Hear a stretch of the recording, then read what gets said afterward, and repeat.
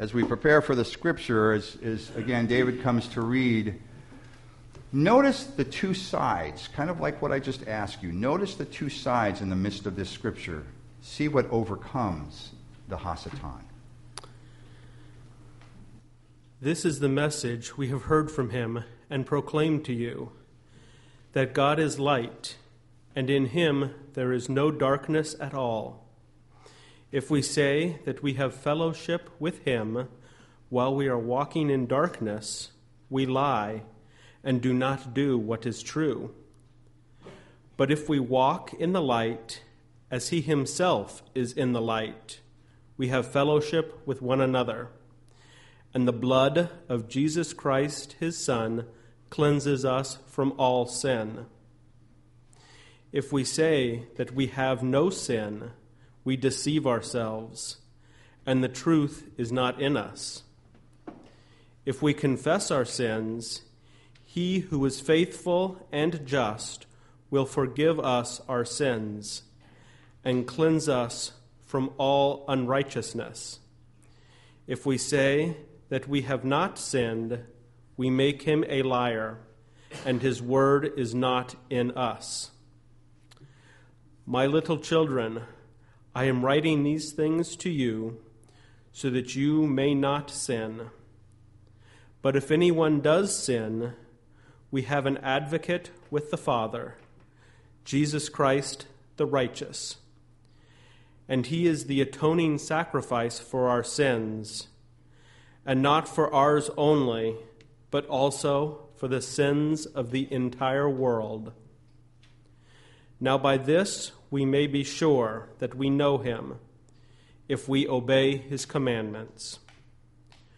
Whoever says, I have come to know him, but does not obey his commandments, is a liar, and in such a person the truth does not exist. But whoever obeys his word, truly in this person the love of God has reached perfection. By this we may be sure that we are in him. Whoever says, I abide in him, ought to walk as he walked. Holy wisdom, holy word. Thanks. Those who have viewed or reached or taken in the love of God. No, go ahead, David. It's okay. I just want this thought in your mind as they do the response. Has reached what? What was that P word? Hold on to that. Would somebody look up Genesis 3:1? Just look up Genesis 3:1 and just read it once you get it. Doesn't matter who it is, but we need this in the back of our minds as well. Genesis 3:1. As somebody's looking this up, here's what I want to set up. Last week, those of you that were here, remember that what we did is a video reading, underlying music, kind of beautiful kind of rendition of the story of creation. And over and over and over again, what we heard after almost every day was, and it was good. And at the very end of that creation story, they added one more word. And it was very good. Then comes Genesis 3, and it's not so good. So, good job, Zane. Perfect timing on that, little buddy. That was perfect. So, Dorothy, do you have it? Are you willing to stand up and read? Use your teacher voice.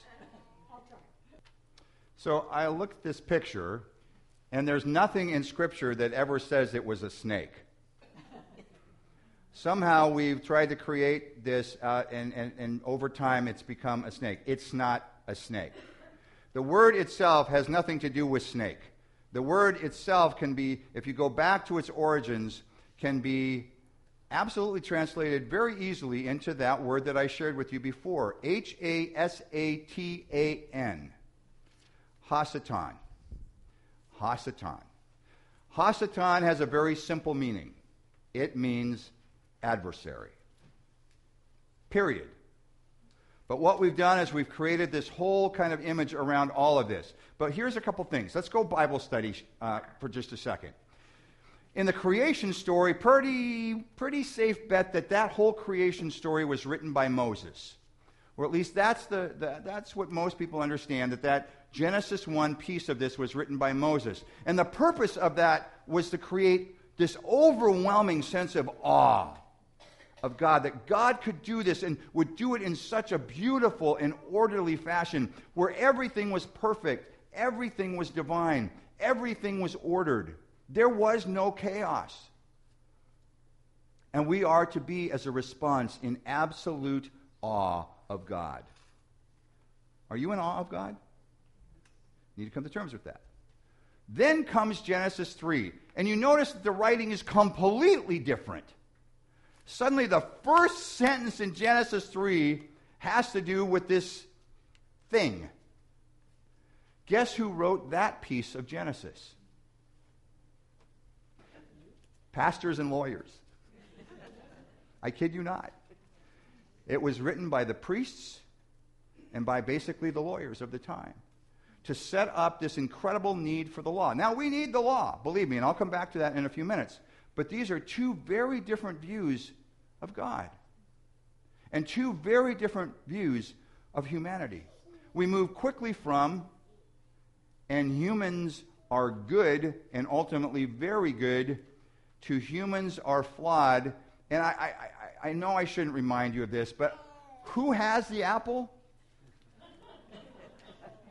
I just have to say it one more time.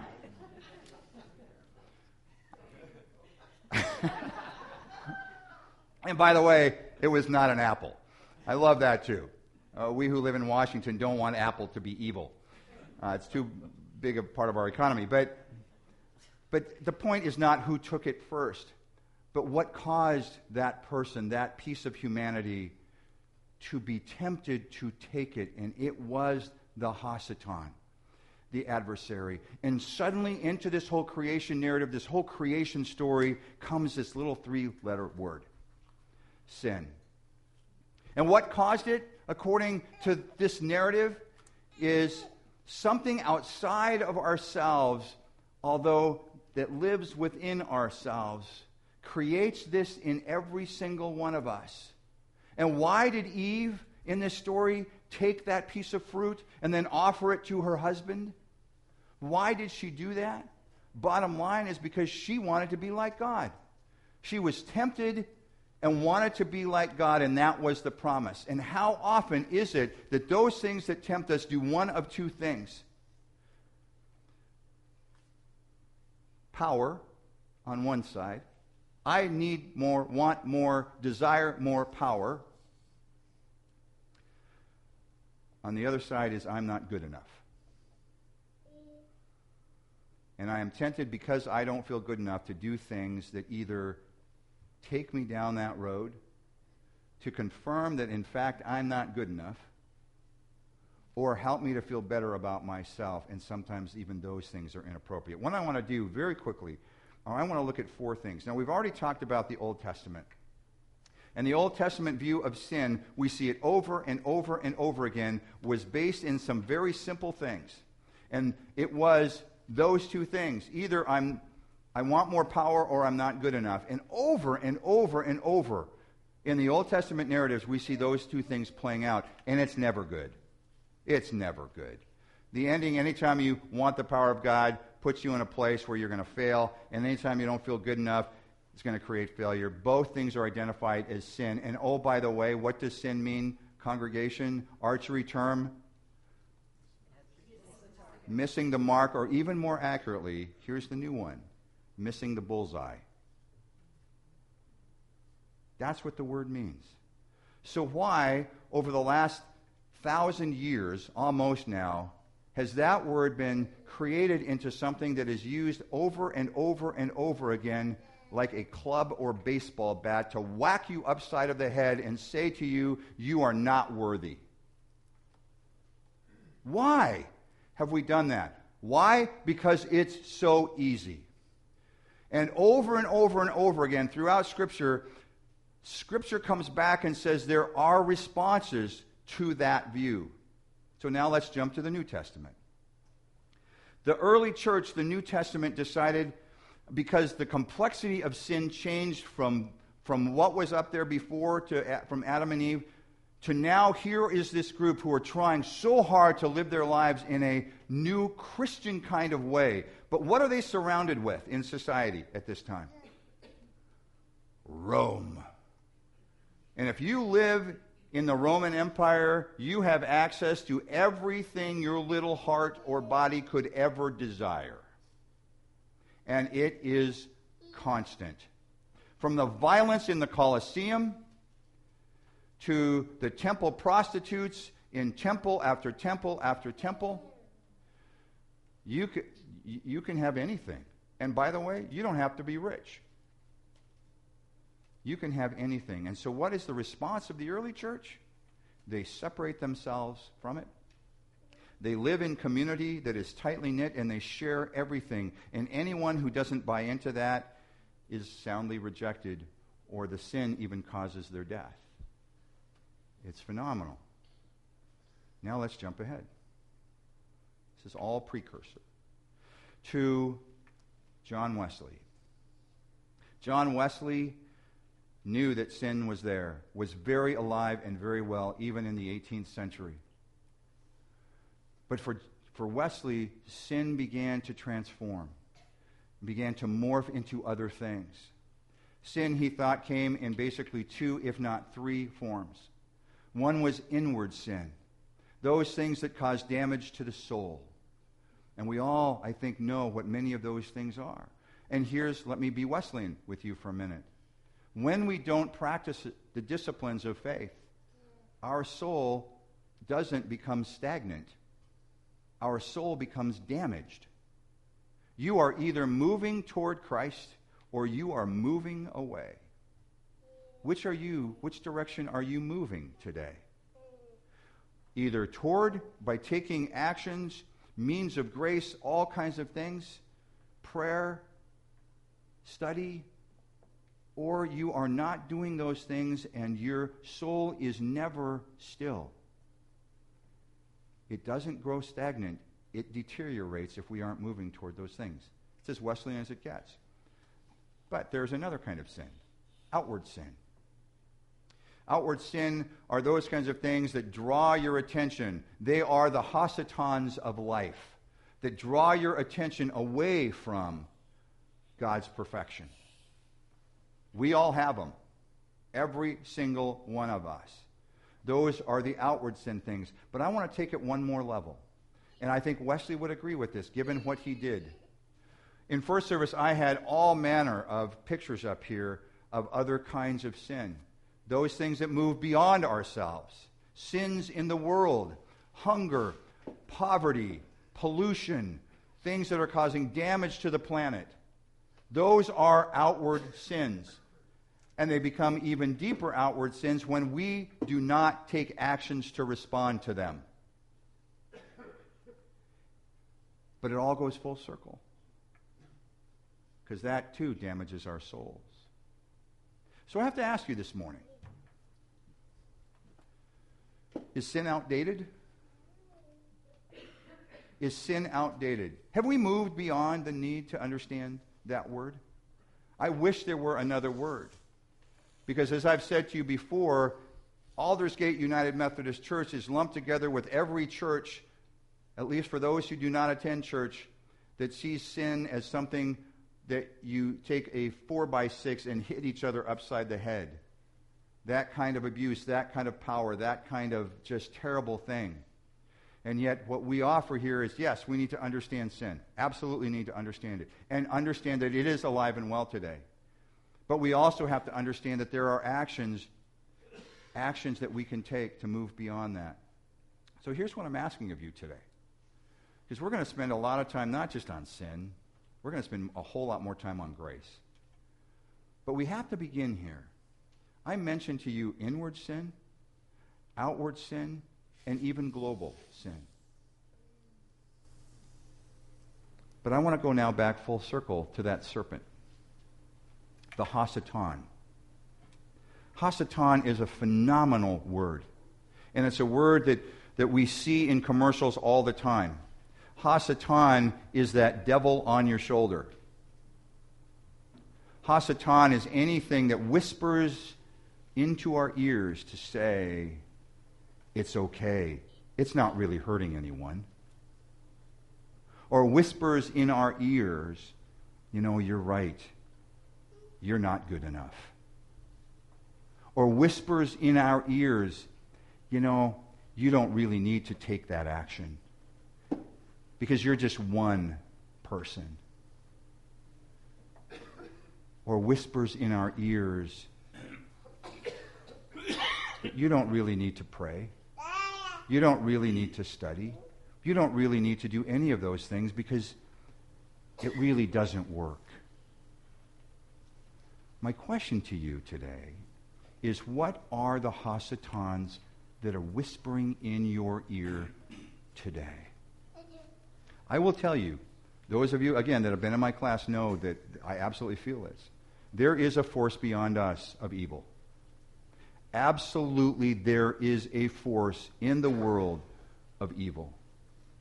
I've seen it firsthand. I've seen its handiwork firsthand. I've shared before, my first funeral in Sunnyside was a single-shot bullet to the back of the head of a 15-year-old girl. And working in drug abuse and drug violence and gang intervention and those kinds of things, you can't help but believe there's a force greater than us. The problem is it's easy to look at that as something that's out there when that force is also working in here. What are the whispered voices of the Hasatan in your life? And I want you to take a few moments, because until we look at that, until we're willing to explore that, this question doesn't make any sense.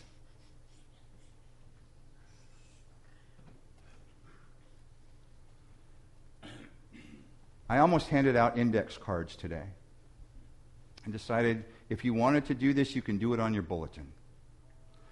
That your assignment for this week, because I'm going to respond to this next week, is, what are the whispered voices of the Hasatan in your life right now?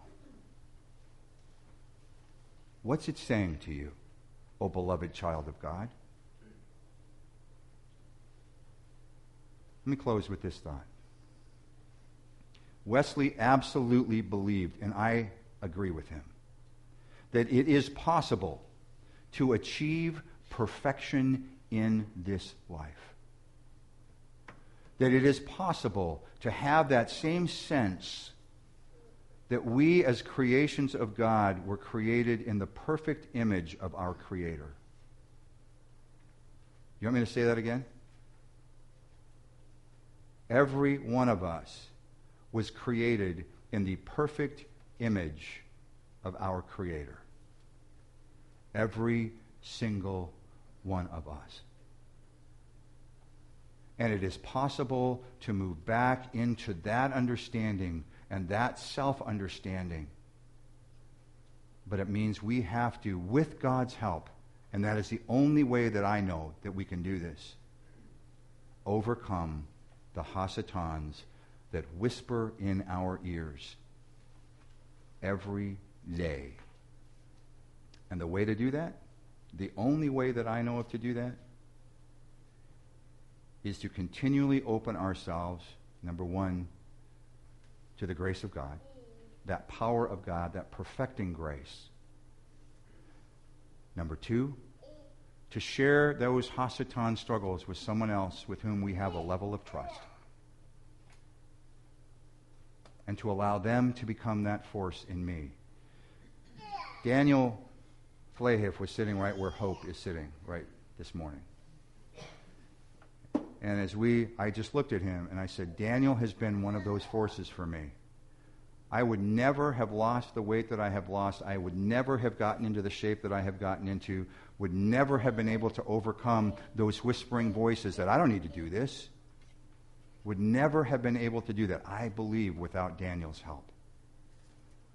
And by the way, congratulate him if you see him. He just, again, at almost 50 years old, just is now going to be on the U.S. team for international triathletes.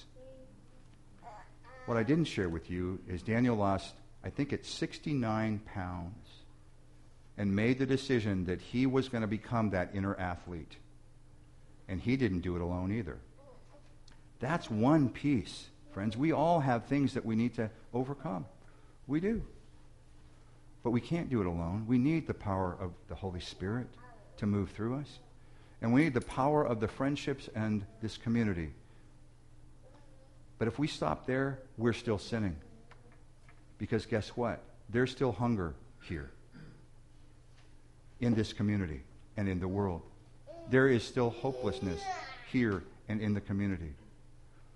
But it's awful hard to respond to that when we ourselves are struggling deeply with Hasatans in our lives. Again, I'm going to unwrap this a whole lot more over the weeks to come and really over the year. But we have to start here with sin first. Sin. Missing the bullseye. We can all hit the bullseye. But we have to have those elements in our life in order to do it. Will you pray with me? God, the question is there again this Sunday. How will we respond to this? How will we respond? It will be the question that no one's going to want to hear come April or May. But our faith is built on the answering of that question. It's virtually impossible to move us without identifying those whispering voices in our and around our lives. God, help us to open our hearts and our minds to that loving, grace-filled power that is you. Help us remember that there are forces beyond us that continue to seek to engage us, and there are forces within us that are our adversaries.